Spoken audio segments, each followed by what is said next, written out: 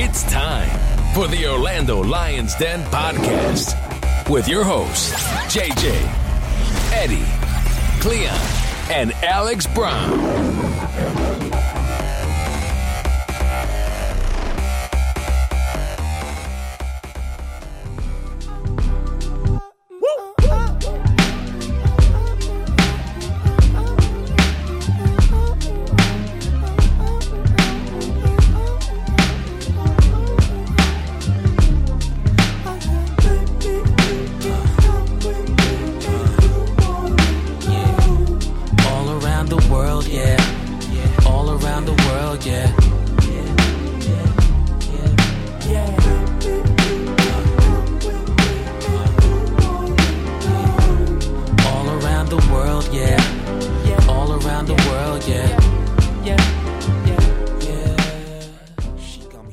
Hello, welcome to another edition of Orlando Lions Den podcast. We got a special interview today with Orlando City B new general manager, and the Orlando City Development Academy director, Mr. Mike Potempa. How you doing today, Mike? Doing great, guys. Thanks for having me. Mike, thanks so much for taking time out of your schedule. We know it's hectic. We just did a tour with you, and it's quite the facility that you guys have here, so I can only imagine how your schedule must be. But if you can, obviously we have a lot of listeners who are interested to know more about you. Explain how you got here, where you're from, and kind of tell us how you impact Orlando City now. Sure. Well, again, my name is Mike Potempa, and I've been at Montverde Academy now 8 years, going on 8.5, coming in January. I started in 2010 as a role simply as I was actually starting as an English teacher.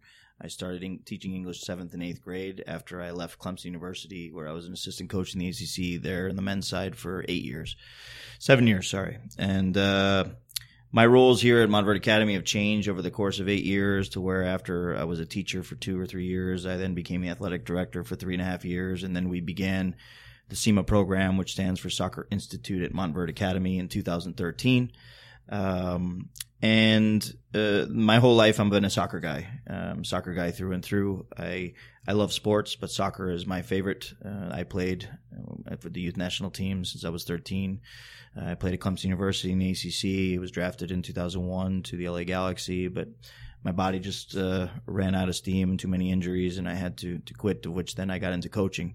So throughout the course of my career, I've always been into soccer at the highest level in this country as a player. Then I went in the ACC and coached at Clemson with Trevor Adair, where I played for 7 years, and then I came here.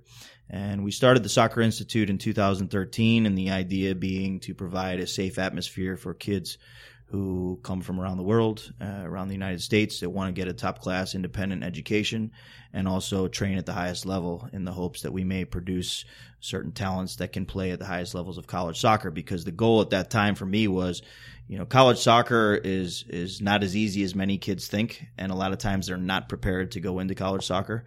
And here we give them more of a college soccer experience, training, discipline, education, demands.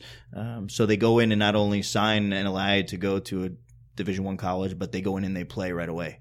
And that was the initial goal in 2013, to really prepare them for what I knew they needed to play at the highest levels. And then that kind of spun off when Ian Fuller, who was actually my roommate at Clemson University, he was a former coach here at OCB and actually the USL, when it was Orlando City USL. And he called me one day about a boy by the name of Omar Diakite, who was from Senegal. He was on trial. They weren't really too interested in keeping him, but they wanted to kind of keep him around, to keep an eye on him. And we put him into this system of Montverde Academy, where he's a full-time student. He learned English in 6 months. He was a big monster, 6'2", athletic specimen, but technically needed work. And in just 8 months here, he transformed tremendously. And long story short, now he's playing in the Premier League of Portugal. And when I saw that, and how a talented athlete could come into this model at Montverde Academy with a combination of academics, residential life, and athletics, then I said we can do the same thing we've been doing for college preparation for the professional side. And here we are in 2018, where we have 204 boys in the SEMA program. We have a direct relationship, working relationship with Orlando City, where the Development Academy is training here now with our staff, where there are 6 teams. OCB is about to begin, and since then we've produced over 250 boys that go on to college soccer, including right now Bruno Lapa, who is just National Player of the Week, Benji Michel, who has 9 goals in 9 games, and Andrei Shinyashiki, who has 19 goals in 9 games, all came from here. And 29 professionals playing in USL, playing in MLS, and playing in Europe. So the model works. The development model of holistic approach works. And, I'm really, really excited about the next opportunity here with OCB on the campus, in addition to everything working in the same line of development for the first team. Perfect. Yeah. So can I ask you too, we went on the tour. You had some great numbers for us. 1,300 students, 91 different countries represented here at Montverde Academy. You guys play 26 different sports. But most importantly, you have 365 kids that live on campus here. And Yes. I'm sure some of those are soccer players. But a lot of our listeners and I think Orlando City fans in general want to know what the process is. Like, where does it start? Where does the process even start to bring a kid over from, say, Senegal or Brazil, and get him on over to Montverde Academy and to get him going? How do you start that process? Where does that come from your end? Yeah, from the SEMA side, I can speak where I actually go out around the world and I travel to these places and I preach education and sport, because in countries like Brazil or in countries in Africa, the only thing that's focused on is the sport. And unfortunately, just the odds of making it to the highest level where you can make a living are very small. And, my mission, I believe, is to promote education and sport together. And many people just don't know that this opportunity exists. If you're in Brazil and you don't speak English, how am I supposed to go to school in the U.S.? But when you tell them you have an English as a second language program, then it makes a lot more sense. And so a kid I was telling you guys a little bit earlier, where we've had 2 kids this year, very successful stories. One came from Costa Rica, and Diego Campos. Diego came here for 2 years, learned English, graduated, got a full scholarship to Clemson, and is now a first-team pro at Chicago Fire. Whereas if he was in Costa Rica and he was playing for Saprissa, maybe he's playing, maybe he's not. We don't know. Rafael Santos was with Flamengo as a youth. He didn't have any opportunities because they released him when he was 16. He came here for 2 years, learned English, graduated, got a full scholarship to VCU, and just got drafted by the DC United. So, I do a lot of traveling. I do a lot of preaching of education and sports combined. I have a lot of relationships with schools around the world where, again, my mission isn't just trying to get kids here. It's trying to provide an opportunity for kids who have an interest in this. And of course, for our highest level boys, yes, we're looking for elite level talent, but also good people. So the process really feeds off itself once people come here and they have a good experience. And word of mouth, we do a lot of our dean of admissions does a lot of traveling, or other people in campus responsible for enrollment purposes travel around the world. And the idea is to live out our mission of diversity, because we believe heavily in it, and try to link the world into one place through education. Now, not everyone here is an athlete. We have a fine arts building that's very well invested in. We have a lot of other sports, of course. We have music. We have all kinds of different things going on at the same time. So not everyone comes here for sports. 365 borders between males and females. The percentage of athletes, I'm not sure, but we have kids from all walks of life, 91 different countries with different languages here to study and practice whatever it is they want to practice, whether it be music, whether it be media arts, journalism, sports, whatever the case may be. Cleon, anything? Yeah. Question. We recently spoke with Alex Lates out, and he was, before we even went on air, he was basically raving about you and this partnership. How did that come about? Was it a long thing that it took a while to develop to get to that point, or was it just a shorter thing and it just popped up? No, I've been in the same market right from the beginning when they first came. I can remember Ian Fuller, again, my good friend, called me and asked me what Orlando was like, because they were thinking about moving the franchise to Orlando to be a USL affiliate. And he was asking me what the life was like, how is it, And, I was there from the beginning and I was not involved with Orlando City, but of course, Phil Rollins, when he was originally introducing himself into the area, he was in my office. We talked about some ideas. Of course, we had a working relationship with Omar. We helped them with some PDL players for the summer. And over the course of time, we've always been kind of there and working. But I would say the relationship really started to get close over the past 2 years. Flavio has both of his sons here going to school. And he made our commencement speech, I think it was 2 or 3 years ago. And that's when it really started to get closer and sharing ideas. He of course has kept touch on what we're doing over here from a soccer perspective. We played some friendly matches against the first team with our kids where he's been present. So he sees kind of the progress. And of course, over the course of time, when you have conversation, you start talking about youth development and some of the changes he was looking to bring in when, he wanted to kind of implement what they were doing at Benfica when he brought Armando Carneiro in and kind of see how that would work. And so we've always been around, but over the course of 2 years, it kind of got closer. And then we finally solidified something to start with our U15s, 17s, and 19s at the DA level in January. That's awesome. We have a couple questions here regarding the framework. The question being, what is the framework being put in place to avoid the mistakes that were made with the original OCB? Like, how is this going to be different?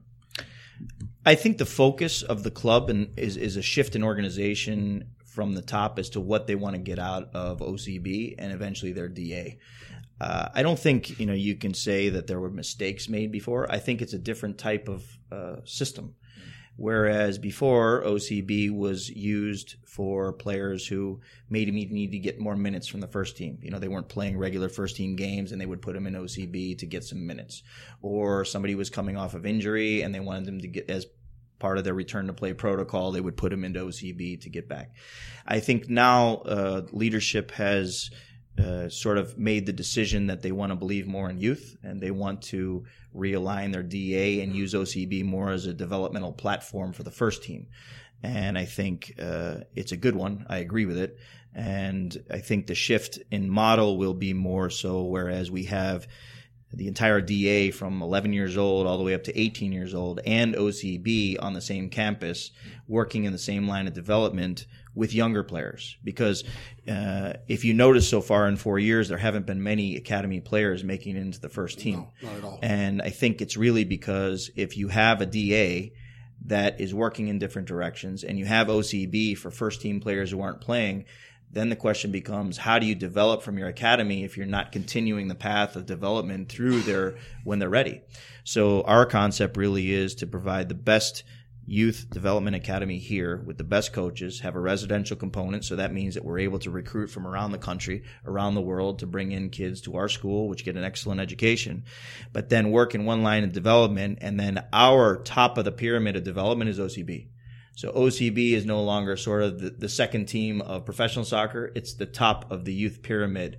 And there's a big difference in that thought to where all of our kids are fighting to play professional soccer at OCB.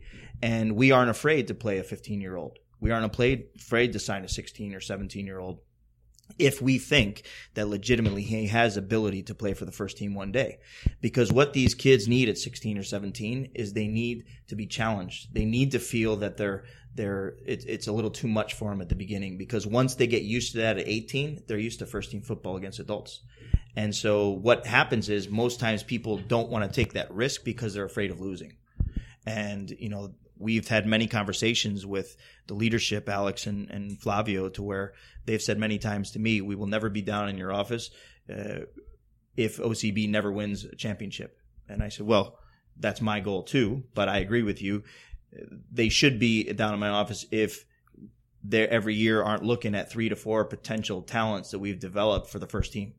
And this is the goal. So if we develop 1 or 2 talents to put into the first team, it's a major success for the work that's being done. Because a lot of times before, they were putting a lot of investment into the DA, and the kids would just go on to university and get lost somewhere in the fold. And so then when you're looking at it from an investment standpoint, why am I investing in the youth when they go on to college and we may never see them again? Whereas here, if we're investing in our youth, and I mean, they're paying for flights to Philadelphia this weekend, they're paying for the kids' boots, they're paying for the training. We need to capitalize on that and start putting them in a professional environment when they're ready and risk playing with young players and competing at the hopes that at 18, 19, 20 years old, the first team has many, many options from OCB all the way down through the academy to sign for the first team. Great. So that's awesome to hear. And one of the questions was always, what was the pathway? Like, at what point there seems to be a perception of division? Like, what is SEMA? What is the OCDA? And what is OCB? Mm-hmm. So it's just kind of all one now. It's what we're kind of learning, right? Correct. It's all one. So, there's differences in SEMA. SEMA is for kids that go to Montverde Academy. So those are kids that they're enrolled in the school. They go to school here every day, and they're part of our SEMA program, Holistic Approach to Development. Not every kid from the DA has to come to Montverde. It's the parent choice, the family choice, wherever they want to go to school. The DA is where we have tryouts. We select the very, very best players we can. 99% are all Americans, because most of the kids in SEMA right now are internationals and they can't play in the DA until they're 18. So the DA is basically, we've had tryouts for every age group. We pick the best players we can that we think have potential down the way. And then, of course, OCB is whatever players we think can be first team players. That may mean that maybe this year there's only 2 or 3 we want to sign that we think out of the academy have first team potential. Maybe we see a kid in college we think is ready. Maybe we know of an international kid that I've seen in Cameroon that's ready to come over here now. So it's not necessarily only the academy kids going in OCB. We are going to believe in our academy. We are going to give those who deserve it and have the potential and ability to play OCB. But we're using everything in line together to combine resources, to combine facilities, to combine education, and combine talents to produce the best talent that Orlando City can have. So the internationals aren't able to go into the DA until they're 18 years Correct. old. But so is there a situation where, like, Orlando City could, and one of the international studs is, you brought him over at 15, he's 16 and a half, and he's ready to go. How would Orlando City be able to get him to play for OCB in that case? To sign him right there? I mean, being under 18, or is there any way for them to do that? It's against FIFA law to sign any player playing on a different continent until they're 18 years old. Okay. So what we were doing before, and I have a meeting with James O'Connor tomorrow morning, is discuss, for those that we think can be high level players that are here now, how can we get them into the environment? Because part of this is education, is learning what it means to be a pro. Being around professionals, being in a professional environment of training. We were doing this a lot with Jason Christ, where, I would bring 7 guys over there and they would join the first team. We had 2 guys go to first team preseason in Jacksonville for 10 days with the team. So, there are ways you can be creative and get them into the environment to get another level of education other than what they see here. Sometimes we travel with the groups and we play other professional teams. Other professional teams come here, but it's important that they get to know the club, they get to know the coach, and it's our job to prepare them, to bring them over to join training. We play against their first team sometimes, our kids here, in a closed door match. So there's several activities you can do over the course of time to bring them up to that point where they're 18, and then the club has to make a decision if it's something they're interested in or not. So at 17 and clubs like, this is a guy that we have to have, it's basically just a waiting game at that point. And that's why we have to have a very solid program here to make sure they're training properly to be prepared when that day comes. Keep advancing. So this is a place that you can take those international studs that really, I think now I'm starting to put all together, as you mentioned us on the walk, like Manchester United or Barcelona, they can't even do this at all, where they don't have the infrastructure where they can go to Senegal and pick out a 15-year-old kid and bring him back, and have him play not only in their academy, but also just to scout them. You guys have kind of figured out a way to, like, place a haven here for these kids. Well, the one thing that I always say is that these kids were legitimately here 100% coming to get their education. I mean, these kids are in not only 10 months of school, like they're in 11 and a half months of school. So in the summer times, they're still going to classes. I make them go to school. So in June, they're going to full-time school for 6 hours a day. In July, half of July, they're going to school. Because I firmly believe in building their lives through education. And all of these kids are in full-time enrollment. They're taking full-time classes, 6-7 hours a day. We have academic expectations where if they're not living up to their academic expectations, they don't train. And we've made decisions where kids aren't good fit academically that don't need to be here. So, I wouldn't say, we look at it through an academic perspective. I look at it through an academic perspective because that's what we are as a school. When you're able to, have a talent high enough to where he can be full-time enrolled in school, and when he's finished, move on to a professional team, that's icing on the cake. Yep. So, it's not so much we're doing this for athletic purposes. We're doing this because, they may have talent, but we also need to help them because there's much more to being a professional than being good on the field. They have to be intelligent people. Responsibility is very high in what they're trying to do and what they want to do. And it's our job as educators to try to allow them to reach their dreams. Okay, one question as far as the pathway goes. So in a perfect world, if you recruit a kid, if you have a kid come in from, let's say, a 15-year-old from, international, and he comes through SEMA, and you've identified him as this kid has pro talent if he stays along this path. So would it be his first year he's in SEMA, second he's in SEMA, up until he reaches 18, and then possibly move him or enlist him to the DA and then to OCB? Could be. Or OCSC? Or you can go direct. Because, yes, but I was thinking, I guess because after a while you would run out of, international spots and all that type of deal. But I know with the homegrowns, what they classify as homegrowns, even if the kid's international, as long as they came up through the academy for that year or whatever, they don't count. So you have to play in a year in the academy to be considered homegrown. So in a perfect world, is that the way it would go? So then we're able to kind of skip around that little loophole as far as international spots and all that type of thing. Yeah, and this is a very complicated concept because, part of development, which not many people really understand unless you see it, is a kid can be very talented, but when they leave their family or they leave their country and they don't understand anything, they can never be as good as they should be on the field. Because there's too much going on in their head. I mean, imagine if you just picked up and went to China and you have to figure out how the food, the language. I don't understand what anyone's telling me. The coach, I don't understand what he's telling me. It's a whole new So it's always the same. When kids come here at 16, the first 6 months, I don't expect anything from them soccer-wise. Because there's too much going on in their head. They're missing their parents or they're missing home. They're frustrated and they don't want to tell you. They don't like the food. School is very demanding for them. Their time is stressful. And you see this. This is just human development. You see some of the players that people would expect to come into MLS and destroy things, and they don't. Why? It's because of a different culture. It's a different language. It's different things. And there's a lot of worry exactly. about that. I mean, so here's a 19-year-old. He's a boy. He doesn't understand English. So put yourself in his shoes and now put him in front of 28,000 people with pressure on the line. I firmly believe that in year 2, you'll see a lot better because he's used to the culture. He's used to the climate. He's used to the language. He's getting understanding of how this thing works. But we see that here. So the first year is really just get to know what's going on. Then after 1 year, when they return or they stay here, they're used to me. They're used to facilities. They're used to the food. They're used to the people, the rhythm. And now their football starts to really take off. Once they get to 18, you can do a variety of things. If Nikki and James think that they're good enough for the first team, they can sign them. If they think that he's close, we discuss that and we sign him for OCB. He plays 1 year, they reevaluate. If he's ready, they take him. If he needs another year, we take another year.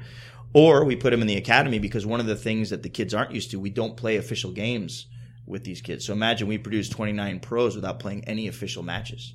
So there's a big difference between playing a match against Orlando City's first team and playing a match against Orlando City's first team with 28,000 people and 3 points on the line. The mental side of being able to deal with pressure is what I see a lot, to where when they start playing games with points, their performance goes down again because they're nervous, they don't know what to do, they don't want to handle it. So that's where the academy comes involved. They're able to handle the next step, which is playing games for 3 points, competing for a championship. Then the next step maybe is OCB. Then they get a chance to playing with crowd, traveling, playing against men, playing against older players. And then maybe 19, 20, they're ready to go as a first team player. Now, that's awesome. And one of the questions that we had was about balancing, the patience for talented players. We've seen some young players that have come through that haven't quite lived up. Like Josue Corman's been an interesting first year, a lot of different dynamics, but we've seen people like Tyler Turner and other people who, when they got up from USL to MLS, their performance kind of dipped. You think you guys seem to have that in mind?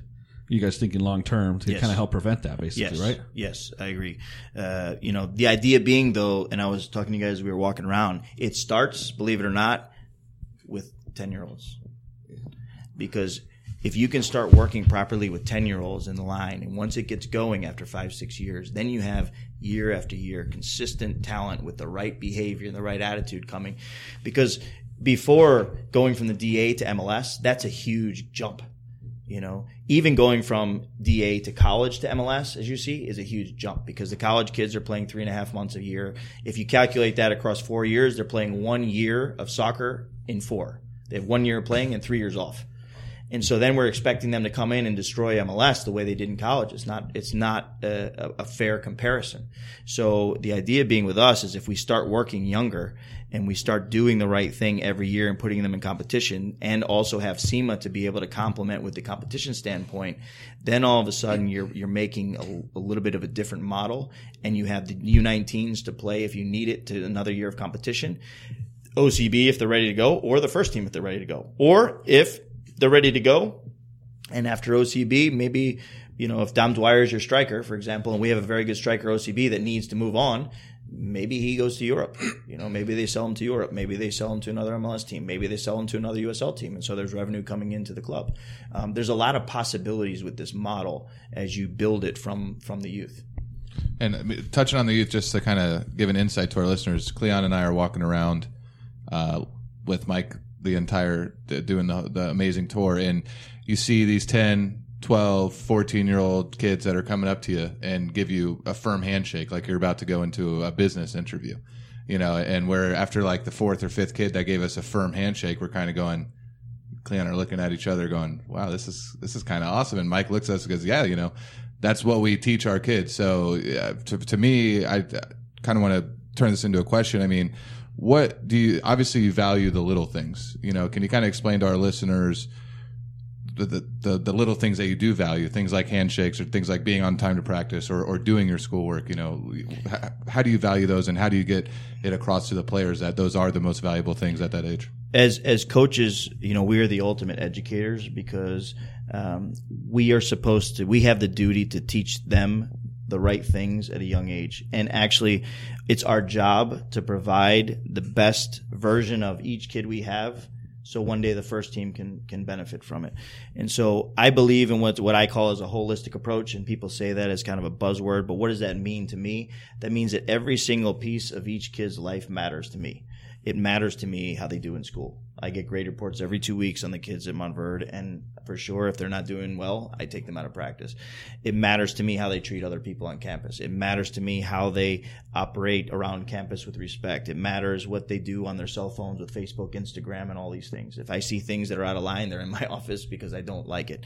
It matters how they treat visitors. It matters to me how they behave on the field, because too many times it's only about the soccer. It's only how many goals did he score, how many games he played in, where are we in the league, and that's fine. But you're not setting that kid up for success in terms of what it is to be a professional, because professional needs to be as good as he can be on the field and also as good as he can be off the field. Because and that has to start at a young age. So yes, we tell kids you must shake hands with people that you see that you don't know and welcome them to campus. You must say hello. We teach them how to shake hands. We teach them how to look people in the eye. We teach them you need to tuck your shirt in at practice, and how to watch after your equipment and clean up after practice. Because this is part of the entire, if you're paying attention to all the little details and putting a focus on it of development, then your results on the field and in the future will be that much higher. If you're only worried about where you are in the table, then all of a sudden you could be national champions, but if you have a bunch of people that don't respect, the first team isn't going to be interested. And so then you failed as a coach because you did not pay attention to what really matters. So when we talk about developing isn't always winning. Developing is producing people that have a talent that can make it at the next level. So, our job with OCB is much the same. Of course, we're as competitive as we possibly can be. We want to win every game. We want to win a championship. That's a given. But what's more important than anything is if one day we're able to celebrate somebody that maybe came through our system, got an education, trained under our staff, and is playing downtown, and I can turn on the TV at night and watch Orlando City with one or two of our guys on the field. This is the ultimate goal for all of us. Cleon, anything? Yeah, you really have there's one thing we noticed when we got here. There's a lot of organization here. Like, it's very organized. It's very detail oriented. was this something that you just knew this is how things had to be, or is there like a certain maybe ex-coach, ex-program, or anything that you were in before that gave you these foundations? I've learned on the fly. And the ultimate experience is being thrown in the fire and have to figure it out, and as these things started to continue to work, it's been a constant game of figuring out what works. And what this program, with the speed we're operating, what worked 6 months ago doesn't work anymore. And, in staff included. Sometimes we bring in a staff member that we think has these set of skills, but 8 months later, we need that person to do something they may not be capable of. And that was one of the big reasons why I wanted Tony Hernandez for the director of methodology you met from Valencia. Yeah, amazing. He is very structured. He's been working at the world-class level in La Liga, and his job was to produce professionals for the first team. And many of the players he was mentioning to you before, they're selling for 20, 30, 40, 50 million, $80 million. Wow. And this is how it works the rest of the world. Because if you look at, MLS across the board, it's getting better now, but very few teams are playing with young players. But if you look at the rest of the world, these players are playing at 17, 18, 19 years of age. And then his question is, what's the difference? Is it a difference in philosophy? Is it a difference in quality? Is it a difference in developmental systems? Because I can tell you, if you're 17 and 18 in Brazil and you're not in the first team, you don't have a future there. Here, I have European scouts coming in looking at players, and they want to see you with 15 and 16-year-olds. But MLS guys are saying, 18 is so young, I don't know, Cool. Yeah, and there's a big difference in mentality. And so we've had to learn, kind of on the fly as things grow. But what's challenging every day, and we go through this all the time, is it's a constant changing animal and we haven't even started with OCB yet. So when OCB comes involved, that changes the dynamic of the staff. It changes the dynamic of the expectation. And every expectation from SEMA, Montverde is the highest of the high. So you can't let down your guard in one area or another as you build, because otherwise it won't function. And so it's a constant organizational shift. It's a constant discussion, figuring out what works, what doesn't, and making decisions and going for it and see how it comes out. Now, the perception was that there was a lack of investment in OCDA before. There wasn't a clear path, right? So the team had the perception that there wasn't enough investment there and we were behind or lagging. You guys have such a great track record of success, so that I think it's great that we're partnering with you guys. But what is Orlando City themselves adding to your current infrastructure that you guys already have? Well, I can tell you that Orlando City is paying for the entire DA operation. They are heavily investing in their DA teams. They're heavily investing in their coaches, which we have. And it's really a combination of resources where we can add some things that maybe they didn't have before. For example, before, if they found a kid in a territory that was unguarded, what do they do with him? How do they bring him here? And I think that was a Pierre Da Silva discussion where he came from New York or something, but that's not easy to do if you don't have somewhere to put him that's a stable for a young kid. Here we offer a residential component. We offer a school, an independent school. We offer facilities. They are paying for the operation. So it's a mutual investment on both sides. But I would say Orlando City and the ownership is very, very much invested in this, because it's not cheap to run a DA academy. You're dealing with flights, you're dealing with hotels, you're dealing with trainings, you're dealing with equipment, shoes. These guys are playing 10 months of the year, buses to Miami, all kinds of stuff. A lot of investment in their youth. I think now it's a little bit different because they actually are investing in their youth and they see the light at the end of the tunnel, what could come in return, which is a first-team player. And so I think that, also they're investing heavily in OCB. They're investing heavily in the OCB idea because they believe that the model will work, and what it's supposed to is producing first-team talents. Is there any MLS academy you guys take any kind of ideas from or kind of model after or think is doing a good job? There are many MLS academies out there doing a good job. They have some residential components. Some of them have school partnerships. I would say that we are unique in that we're a school. And that's the real big difference is that, I know Philadelphia has their own school, but it's a Philadelphia Union school. There are some other academies out there that have a quasi-school, online school, and it's a microcosm of what we're doing here. But we're a full-blown, independent, accredited school that it's unique because you have the staff in the school. So what's unique about it is that, a guy like myself, I don't only think in soccer. And most people in soccer only think in soccer. and sometimes the education isn't maybe as good as it should be or could be. The discipline maybe isn't as it could be because they're concerned about the results on the field and this. So I would say that we're probably the most unique setup in the country, in the fact that when you come here, you don't feel soccer, you feel school, you feel different things, you feel investment in facilities other than just soccer. Now, soccer is, of course, you see fields and things like that. But, when you go to, for example, an academy school, you feel only soccer, only. And there's nothing wrong with that. It's just we're different. It's a different model. I like it because it really allows us to put them in this culture of success, of high demand, of other sports, other kids. They're interacting with other kids from around the country, they're around the world that aren't sportsmen, they're there for music, and they're learning from that. So this holistic approach is a lot more effective in this environment than, say, maybe where you're going to school with only soccer players and that's all that you're there. Yeah, one of the things I picked up on when we were walking around, especially, we went in the cafeteria and stuff like that, is if, like, even I had said, like, even if they had built a residential academy on, the new property and whatnot, if they were to, get Lake Nona up, is that culture that I was seeing here, it would not have been there. And the fact that these kids could go and they can go and train and learn soccer, but then still get their time away from soccer and still be a kid, but they are also around like-minded kids that are professionals. Even though they're in high school, every kid I'm seeing, they're like training like professionals. And like you said, even if it's not sports, the musicians or the artists or this, it's the same mentality that's needed. It's a professional mentality. Yeah. And everyone here has it. And something else you pointed out is OCB is actually going to also be in this community and going to stay on campus as well? Yes.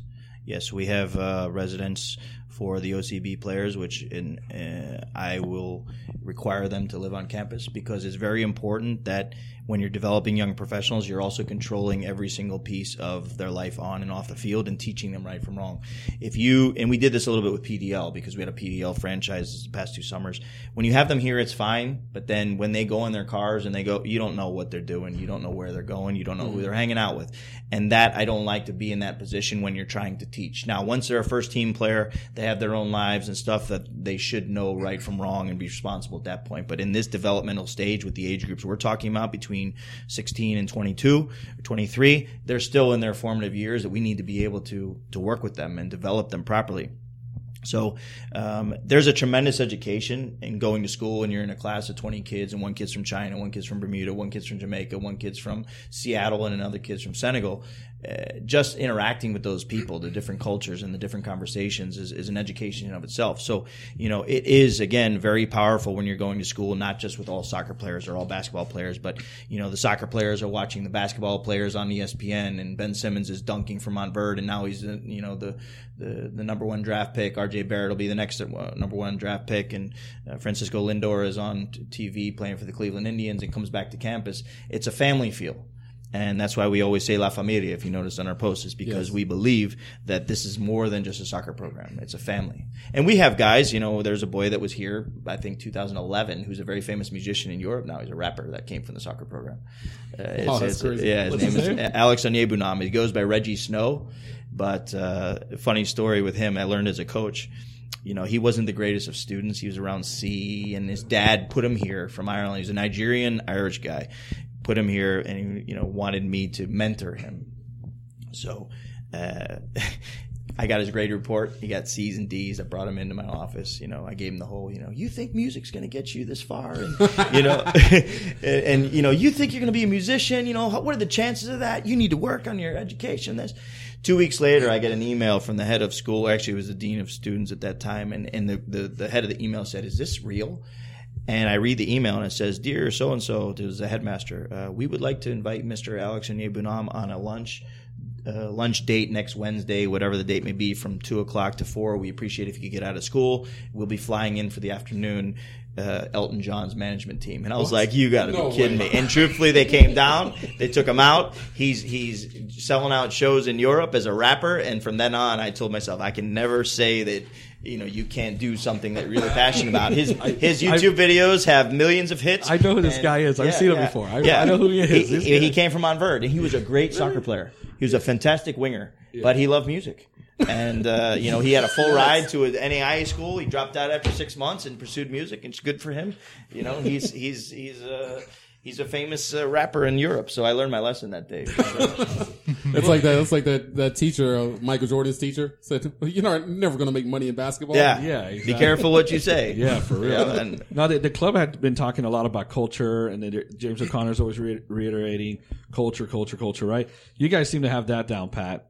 So I think that's great that they're kind of piggybacking on that. And I honestly think I don't want it to come down from the top down. I kind of want your culture, because you guys have a culture of winning, to go up.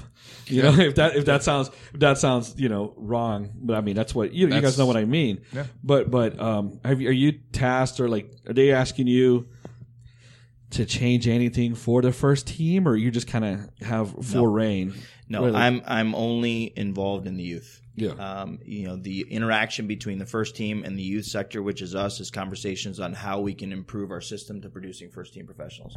So, I have a meeting tomorrow with James O'Connor. We're going to discuss, how we're going to work together, because, I've only met with him once. I went to training, but he's got a lot of things going on that he has his attention to, and I'm respecting that. But I think tomorrow morning we'll get together and discuss more on. He needs to understand too about what our capability is, what is our plan for the DA, how is OCB going, because he played for the USL team when he was here. So I think it's a different model, and we're only here to service him. In terms of the first team decisions, that all goes down to Nicky Vudulic and James O'Connor and those guys. They make the decisions, and we're here to support those decisions. Well, OCB, it felt like, because they were essentially there to just give minutes for the first team, they had to play a certain style, they had to play certain people.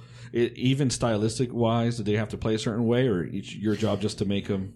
We haven't had that conversation yet, because I think that, James taking over halfway through, I'm not even so sure that he's had a chance to really implement the style that he may want to play, because he's adopting a group of players that, are in transition in the middle of the year. We will have those conversations as to how he feels about that. I do believe, we are working in one line here from the youth model. So, we believe in developing players in a certain way of training, in a certain system of play, to make them make decisions and understand how to play multiple systems. But, we will be having those conversations on how to bridge that gap, but it's our job is to develop them till they're ready for the first team. And that's a little bit different model than the first team, how they, when you develop a player, he can't be so stringent in one specific way all the time. But you have to also be able to teach him many things. So in case, a kid from us is a right winger and he goes in and James wants to use him as a right back, he's got to be able to handle both right away. Otherwise, we're not doing our job. And so there are a lot of conversations like this we need to figure out how we're going to work together. One of the things I think people were asking is what happens with the kids who are the guys on the team who may be coming off injury or need minutes. And it's not to necessarily go to play for OCB. I can put on the kids in a bus and we go over and play a closed door 90-minute match, and they'll get a good game, And there's ways that you can work together, like we were doing a lot with Jason Kreis, in that regard of having players at practice, going over to play games, these types of things, to be able to how do we bridge everything together so we're one functioning program. You guys were playing with some of the people who didn't get minutes. You guys were playing full 90 minutes against them, right? Yes. After the game, like the Sunday or the next day after. Yes, right? Yes. He would call and say, can you? Well, we would have it set up before where on a Sunday morning at 8 we're going to play 60 minutes. 30 minutes I'm going to give these guys, and 30 minutes I need this for these guys. And so our job is to say, okay, the 30 minutes here, we need to give this level of competition. The 30 minutes here, we need to give this level of competition based on what he's needing.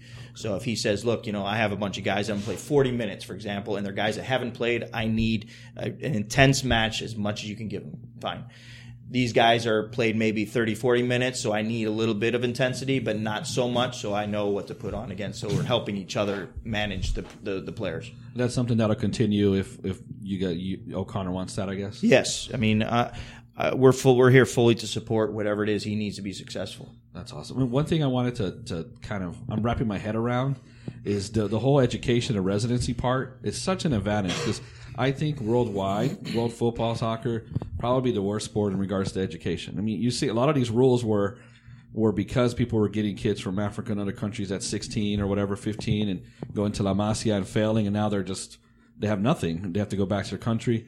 So having having to not have to worry about that here, that's an amazing thing. Yeah. And I think it's a great advantage too for talent, and you could tell a parent, family member, and they're, look them in the eye and tell them that your kid's future is more than just sport. It's about being a well-rounded person. Absolutely. And that's a great advantage. Absolutely. And one of the things I was touching on before is my dream really is that you know, in the U.S., what's valued most with families is education in college. Okay. Everyone pretty much goes to college.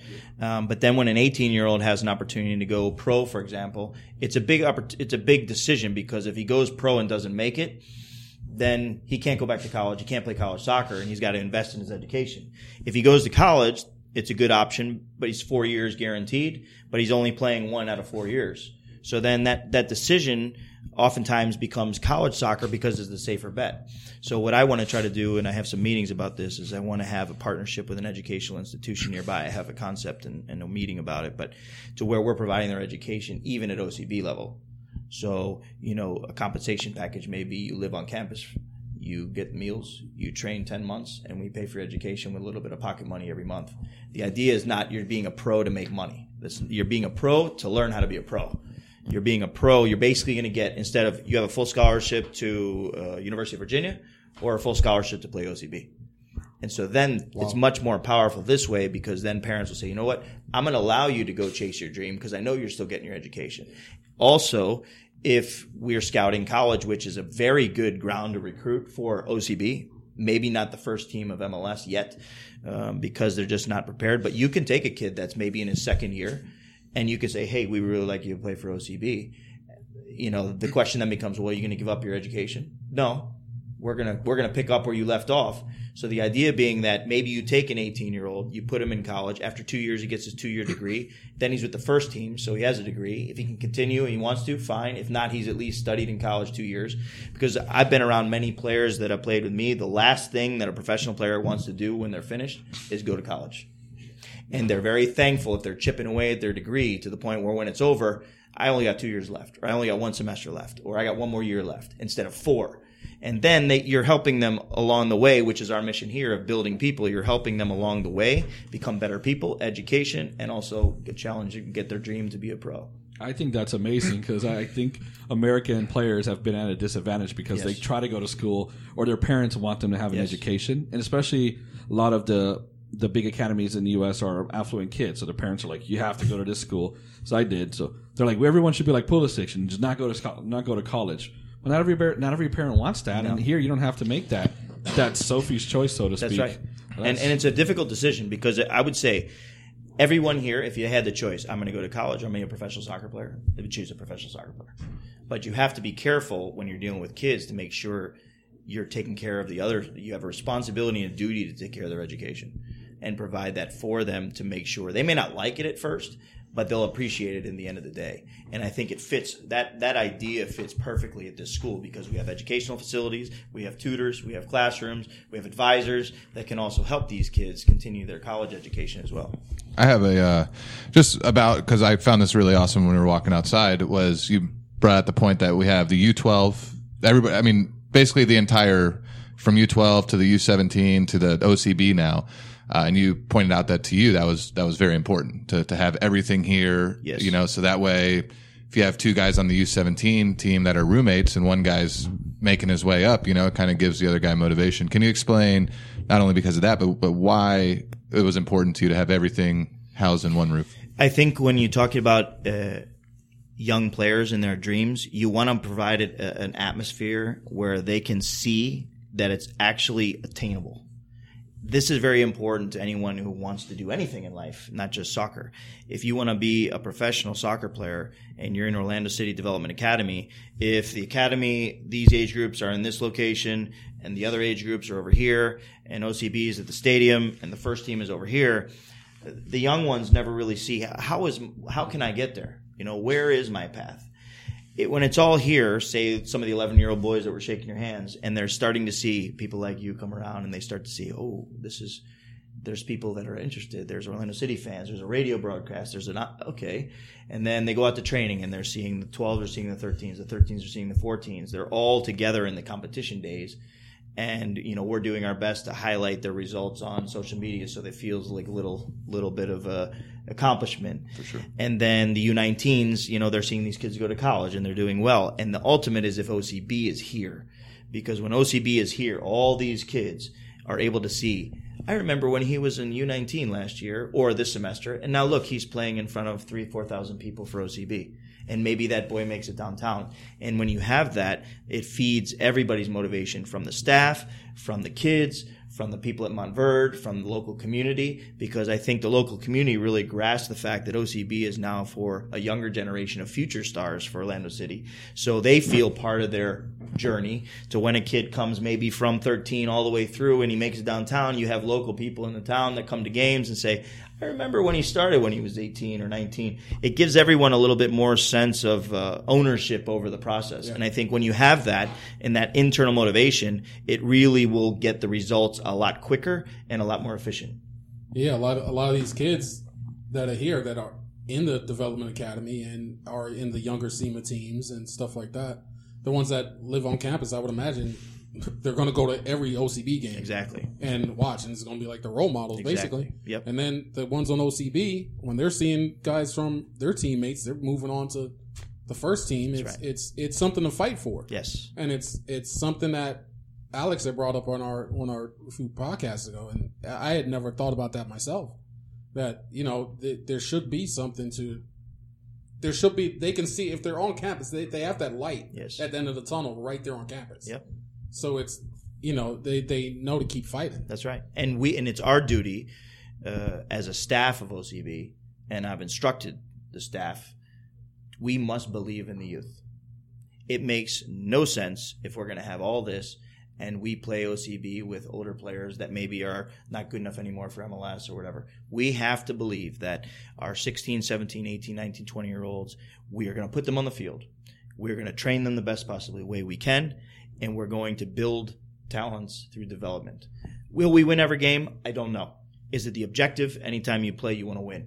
But at the same time, we as a staff must believe in the concept and say, yes, this boy is in the national team. We believe he's good enough, and we're not afraid to play him even though he's 16 going up against a 27-year-old for Potempa. Wow. Will he succeed?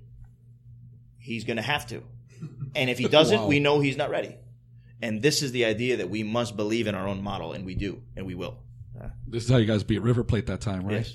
Oh, that was awesome. That's sweet. I didn't know what to do after the game. Yeah. It must have been surreal. They're like, no. The next week, the striker got sold for $30 million in the German Bundesliga. Yes, that played against us. They played. Wow. Yeah. And the guy who scored the winner arrived the night before on a plane. He hadn't slept at all, and we put him in for the last 30 minutes, and he scored the game winner. But our youngest on the field was 14. He must have not slept that night either. Nah, I was like, do you realize what just happened? You just came here from Africa, from Kenya, and you scored the game-winning goal against River Plate's first team. Do you realize what you've just done? And he's like, who? And they didn't want to shake our hands after the game. They just went straight to. And the kids are like, we shake hands. And I was like, just go. We're don't celebrate. Don't. We're just get out of here. I'm gonna troll. And then they came to me the next day. They said the coach said, hey, we want to play again tomorrow. And I said, I'm sorry, we're busy. I want to hold on to this one for at least a year. We'll play you next year. That's hilarious. One question going to no, he wanted to get some sense of pride. Yes, right. That the players were like, we didn't really take him seriously. We'll get him tomorrow. Yeah. And I said, no. Genius move by you. We're busy doing something else. Going to the Montverde team. They're still currently on that streak. I heard it was like 8 years or something. Yes. 8-year winning streak. Unbeaten. Yeah. How are you not frightened out of your skin every time we're about to line up? Because I know me, I'm very superstitious. I'm surprised you're not. Oh, today's the day. Jumping over the table. We're going to lose today. Today's the day. How nervous are you before every game? None. You have zero. Nothing. You know why we win games? Why? Because we don't worry about winning. Wow. I don't. We win games because we worry about the process of developing every single day. And when you do that, the winning happens. If you put the pressure on the winning, it's too much for the players to handle, and they will lose.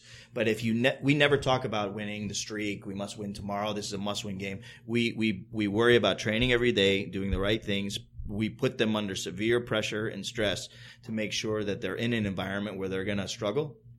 And then when they get out, it's much like college. A lot of the guys in the SEMA program, when they play against our SEMA Gold group or SEMA top level team, it's better than many colleges. So when they go to college soccer, I'm all right. I'm good. And this is where the production comes, because the level here and the challenge is so high, and they don't even realize it till they leave. And then when they go to an ACC school or they go out then they succeed because they're like, okay, I'm ready for this. But we never talk about winning. We never talk about the streak. And, for me, I think, it's nice, but winning is not everything. Winning, I'm much happier with the results of our kids going on to do great things in college and pro. And yeah, we want to win. I'm a very competitive guy, but we win because we don't worry about winning. Well, we can, I'm kind of interested in these last questions that Cleon had, but to wrap it up, I know we kind of want to see if we can get some hints out of you about the development of OCB. I mean, any sort of preliminary talks or plans maybe to bring back any SEMA or Montverde kids to be on the team next year? Right now, I think, first of all, I want to clear up that there's been no players signed. We have not officially signed any players. The first announcement will be the coach. And for sure, we have ideas of how our roster will look like. But I think it's important that, the fans and Orlando City fans understand that in order to make the proper roster at this level, it's not just going to be all 15-year-old kids, running around the field. That's not really the case. You want to have a right mix of very young player talents with sort of that 18 to 22 range, and your veterans, like you would consider maybe 24, to where a kid is relatively young in MLS, but he's older on the age where maturity-wise in the locker room, you can provide some leadership when you're going up against, I'm sure other teams are going to be hiring 28, 30-year-old guys, men, because they want to win the league. And so you have to have the right mix, and of course you have your international talents. How are you going to use those? Are they kids that you know of? Are they kids you're going to scout? Are they kids you're scouting in college? Of course, you have some of the academy kids we have discussed that we believe in, that we think are going to. The beautiful thing is, even if you hire or you sign a 15, 16-year-old kid, he can still play in the academy, even if he doesn't start for you on the weekend. So even if a 15-year-old has a contract with OCB, he can still go and play on the weekend in the U17s if we don't need him in the game. Okay. I didn't know that. Yeah, so it's a very big advantage you can use to be able to bring him in for OCB games if you need him. If you maybe have a different game plan, you can put him in the U17s. Of course, your international spots are very important because, those are ones where you need to get it right. You need to do a lot of research. You need to get it right. And of course, we have a plethora of international talents, but, we're not just going to take kids because we have a relationship with them or I know them or I've coached them for 2 years. We need to make the right decisions based on the concept, which is we need the first team to be looking at OCB and saying we legitimately can see 6, 7, 8, 9, 10 kids in the future of our first team to have consideration. This is the goal. And that means that, some kids may be academy kids. Some kids may have gone to Montverde. Some kids may have gone to Ocoee High School. I don't know. Maybe some kids come from Syracuse. I don't know. But right now, I'm going through an extensive process of scouting. We leave for Brazil tomorrow. We're going to visit 2 professional clubs there to see, some things there. I'm continuing to look, but the idea is to find the very best 25 players we can find that fits the model. Which is education and sport. There may be fantastic players, but they're going to want $10,000 a month, and you got to say, sorry, that's not our model, and that's fine. But people that understand that it's our goal to get you to the first team, and you're not going to be a millionaire playing for this team, but you're going to play 10 months of professional soccer, and you're going to get coached properly in the right environment to get to the next level. So that's the concept. I think that, yes, you will see some players signed from the academy, for sure.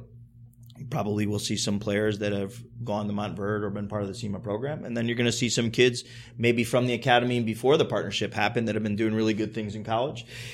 And you'll see some kids that never played for Orlando City before, but we feel they're good enough. So, but it's our job to get the mix of players correct because soccer is very, you have to do it, the roster selection very correct according to what you're given, your international spots, your goalkeepers, your strikers, your center backs.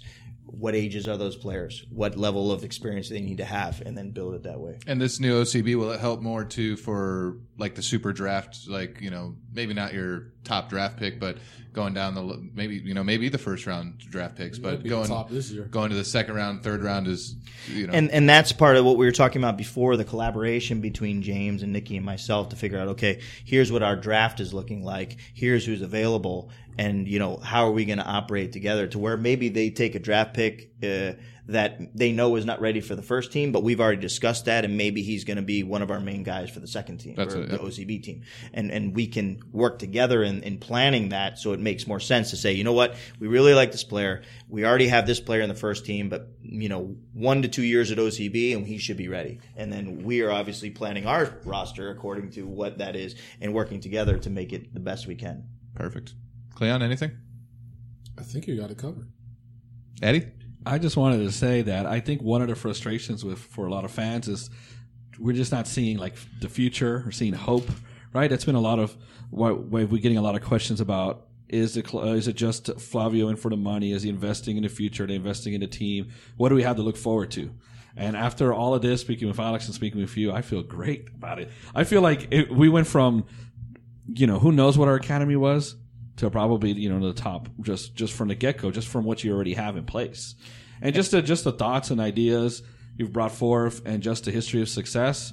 I'm really excited about it. I just wanted to say that. And I can tell you the honest truth that the one person that really wanted this all was Flavio. Yeah, and he wants what's best for the club. He believes in the club. He believes that this is the right way to do it. I agree with him. We've had a lot of conversations directly about what the possibilities would be, why it would work, how it would work.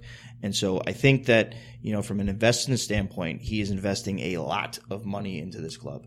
I think that some of these, restructures of how the youth is going to operate is going to be more along the lines of what you see in Europe and South America of having the different levels and lines of development with the right personnel and coaching, to where, somebody was asking me actually the other day, they said, well, when do you think we can see a first team player? And my response would be, after one season of OCB, I would say that we should have at least 3 players that should be in consideration for the first team the following year. So as many as we've had ever the entire time. And that's because I know I know the level we're working at. I know what we have already here. I know what's in the academy, and I know with proper work and proper training in the right environment what can happen. Now, they may not decide that it's the right fit for the team at that time, but there should be at least 3 players they say, these are seriously considered. We need to think about if we sign them for the first team. I mean, like, for example, like now, like local media, or even like us as a podcast, fan podcast, or, other groups that follow Orlando City, there's not even a list that you can come up with, of guys that would be considered next year for, in the academy right now, or and that's just something that we've never had that, like you're saying, will help for the future. We'll be able to generate names of kids that you can actually put faces to the name. And people are following them. Yeah, watch them perform, And I think that's the draw on the unique nature of OCB, right? So if for example, the 3 of you guys are our special guests on the first game, and you're actually watching the future, and you can track them, and maybe you can't make it, you can see it on live stream or on ESPN Plus, and you can watch every week. Okay, I'm going to watch the first team. Let me watch what OCB is doing. Let me see how this player is doing, because I think in time he'll be there. It gauges you more as a fan to say, I know, I'm ready. I did this. Not that I'm saying. I remember when my wife, when we first moved here in 2010, she's from Brazil, and she turned on a Santos game, and she said, "This boy everyone's talking about is going to be the next." Ronaldo phenomenon. I was like, okay, who is it? It was Neymar. And every Sunday I watched Neymar. And at the beginning I was like, he's good. Then, as each game, I just was watching Santos games because I wanted to see this young talent. And then, of course, the rest is history. But, that's the idea, that we have kids that are fun to watch. The game is exciting. It's a good way of playing, but you're excited to say, I hope this kid gets to I want this kid to get downtown, and you're behind it. Yep. This is more of an engagement in the community, in the youth sector, which I will only motivate the entire community to get to the first team. Yeah, I think that like when OCB originally came on after the first season in MLS, that's what everybody like that's myself. I would tune into That's what I OCB thought it games was for. and go, well, let's see who the next talent is. I know there's nobody in the stands. I know it's USL, but I don't care if we win the game. I don't care if we lose by 5. I just want to see what we have coming up. And then, when you start seeing guys like Luke Bowden, Lewis Neal, these guys get sent down to USL who, obviously it's not like they're going down to be productive or they have a chance to go to Europe or that we're going to make massive number of profit off of selling them. It was just to holster them down there. And, as you start to see that as a fan, you're just like, well, this isn't what I thought it was going to be. You know what I mean? So it looks like now that's really that old way is out the because if window you think about that model, for example, we had this, where, we had Diko and Yameni who were in OCB 2 years ago. So these boys are talented Cameroonian internationals that were with us for 3 years, and they were flying. I mean, we were beating teams here, good level, Flamengo and some of the others. They went into OCB, and they're talented 18-year-olds. What do they need? Games. Yeah. And so what would happen is, they would train every week, and then when the games would come, they would send the first team guys down. So then, of course, the frustration for a young player is, why am I training all week when on the weekend I know I'm not going to play? And then you look at the players from the first team, you have to understand that they're first team players. Do they really want to play in a stadium with nobody there and an OCB game for minutes? So then what's their motivation?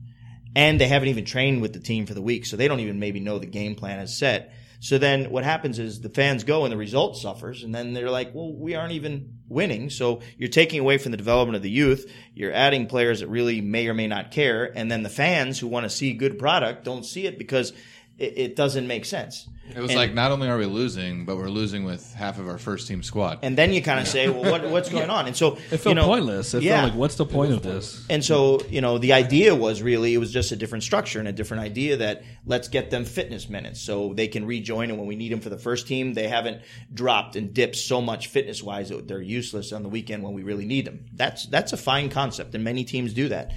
But I think what the ownership is wanting to do is totally restructure to build everything going up. And I think with that, you'll start to see big results coming rather quickly if we believe in the system. I think that's great. And since soccer is so much based on age, U17, so forth, you don't see like you see in American football, like JV to varsity or whatever. So having like OCB on here, it's almost like that varsity component, right? Absolutely. And I grew up watching a lot of minor league baseball, and I look back and I saw Pedro Martinez, I saw Juan Gonzalez, and then you see them, you're like, man, I remember when they were 17, 18, 19. And it's so much cooler when you see them as pros because they were right in front of you.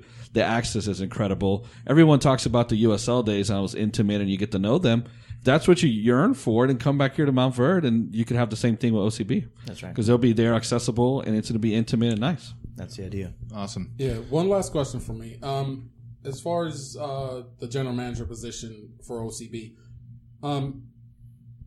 are you it? Like, are you just complete control, or how does that work as far as OCB goes? Yeah, and as far as OCB, Like I think that I'm the one eventually that makes the decisions who we sign. Our scouting network is me, and our coaches are also heavily involved in scouting. We have a system of scouting of international and national players, especially the college game, because I do think we are of course following kids that have gone from the academy that are in big schools and following their progress. I'm going to do quite a bit of traveling. Of course, I have a lot of relationships with people around the world. Because of doing the SEMA work, it's quite easy to be able to go places and watch players, and we just need another profile of player than we were working at before. But the idea being that Montverde and the DA and OCB is entirely under our. In this way, I'm in charge of signing the players. Of course, we have conversations with Nikki. We have conversation with James of what profile players they're looking for, which, of course, we need to take into account, and what type of center backs they're looking for, what type of strikers and wingers are they looking for. What's the characteristics of goalkeepers they're looking for, because then, we're not just going on our own and saying this is our team. We're trying to make it, symmetric to what exactly they're looking for as well. But they're scouting more so for the first team and first team operations, and ours is from the youth all the way down. So basically, as far as their involvement, all it really is what type of player they want you to find. That's right. Exactly. That's right. What type of player we're going to find. And we may not always find that type of player. But, we're going to do our best to try to find the best solution we can for it. Awesome. Well, anybody else from anybody? I think Eddie's good. Cleon's good. Mike, I just want to I want to thank you. I think we all want to thank you here, from our listeners to us and JJ, who's not here, for giving us the time. I think we've taken more than what we even thought we were going to take. You have some fantastic everything here. I mean, Montverde is more than I could ever imagine. I never came out here. I'm thank you so much for the tour. Thank you for everything that you're doing for Orlando City, kind of giving us an insight, and hopefully we'll be able to have you back on soon enough. I would love to be on, and I really appreciate you guys, taking the time out of your busy schedule to come here to visit us.